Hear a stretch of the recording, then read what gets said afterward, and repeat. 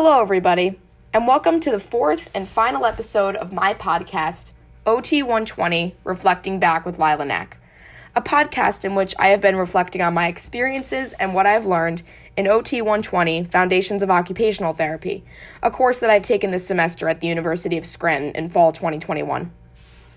In this final reflection, I will be referring back to the first reflection that I did this semester, where the main question that was asked of us was, what is occupational therapy?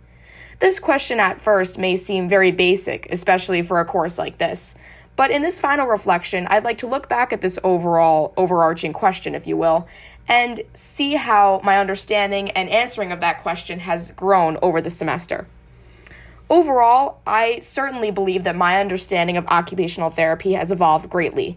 It's been greatly strengthened through our class discussions, projects, and everything that I've learned from my peers, professor, and more. Some activities and projects that we did in this semester helped me relate occupational therapy to my own life. For example, we recently just looked at the Kawa model, and doing the activity in class where we made our own rivers based on our life flow, emotions, experiences, etc., it really made me think about how I could apply some of these models to my own life, even if I don't quote-unquote need occupational therapy at the moment. In addition, the Ethical Dilemmas project that we did helped me relate OT to my own life because, especially with the dilemma that I worked with, I had been able to relate it to an experience that I had at my own place of work back home in Rockville Center, since I work with individuals with disabilities. Finally, when working on my Applied Theories project, I have not finished this project yet, considering that it's our final project, but this experience also has helped me relate OT to my own life since we are choosing an organization to give OT to, theoretically, that is important to us. Besides these projects, some other activities in class helped me better understand the occupational therapy as a profession as a whole and in itself. So, for example, the first presentation that we all did where we got to look at a different practice area of occupational therapy, these presentations helped me learn more about occupational therapy in the sense that it's such a broad field, even broader than I initially thought. The History of OT project did a similar thing, where I learned about how OT has evolved throughout time and how it's really been a sort of phenomena for a long time, more than most people would think. Our class discussions on the theories, as well as the AOTA Code of Ethics, are also tools that have helped me to learn more about the profession itself and occupational therapy as a whole. Through all of these experiences in and out of class, I feel confident that I can now answer the big overarching question, what is occupational therapy?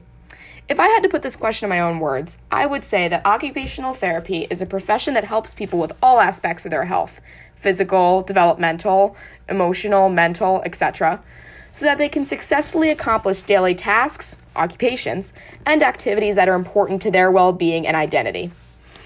When trying to define occupational therapy, a recent experience comes up for me. When I was on Thanksgiving break, a family member asked me, when I was talking about occupational therapy, what the difference is between physical therapy and occupational therapy, because many people don't know the difference. And I answered that I feel that physical therapy, at least from my experience, has been the more physical rehabilitation of someone with an injury, whereas occupational therapy is looking more at the whole person. That's a phrase that we've looked at a lot this semester.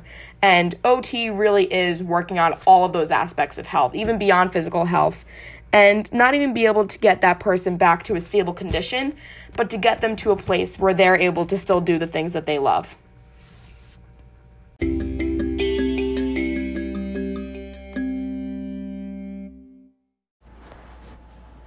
Now, I have the privilege of being joined by a very special guest, my good friend Colin. Today I'm going to be asking him a couple of questions that relate to occupational therapy and see what he has to say. So Colin, my first question for you is, what do you know already about occupational therapy, if anything? It's like better chiropractic-y. Okay, that's a fair point.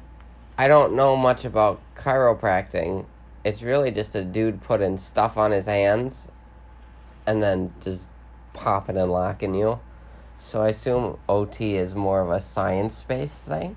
It is based on science, well, yeah, I know that. But I assume it has more, like, scientific, like, reasoning behind it. Well, it definitely has gotten more into the science realm, especially recently with occupational theory and stuff like that. There's theory for occupational. Yeah, there's a lot of different theories and models. I want to hear one theory.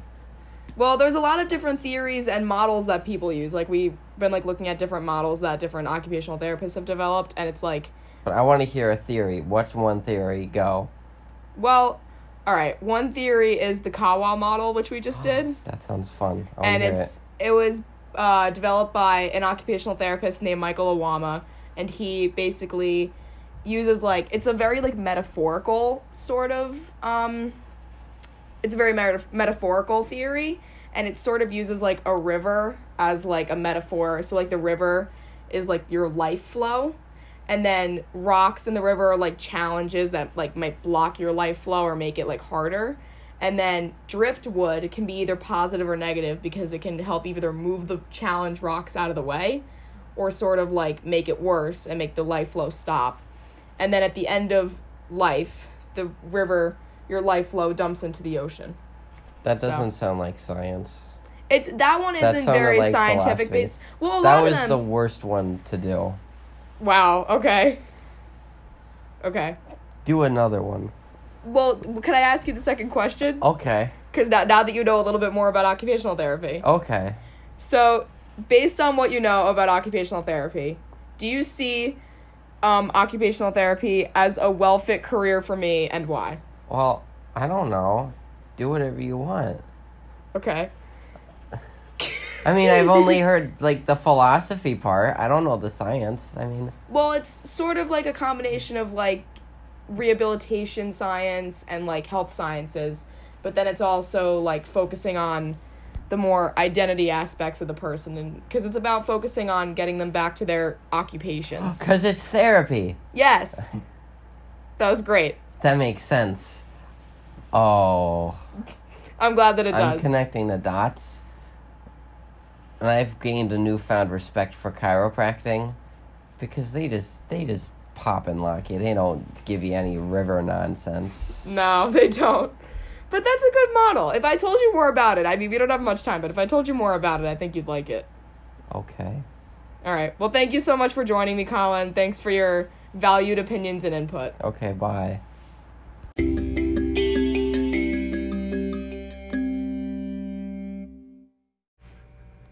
As I wrap up this episode and my podcast as a whole, I would first like to thank my friend Colin for being a guest on this episode, as well as to everyone who has listened. I hope that you all have enjoyed me reflecting on this semester. I have greatly enjoyed this course, and I am really excited to see how I continue to grow as an OT student here at the University of Scranton and beyond someday.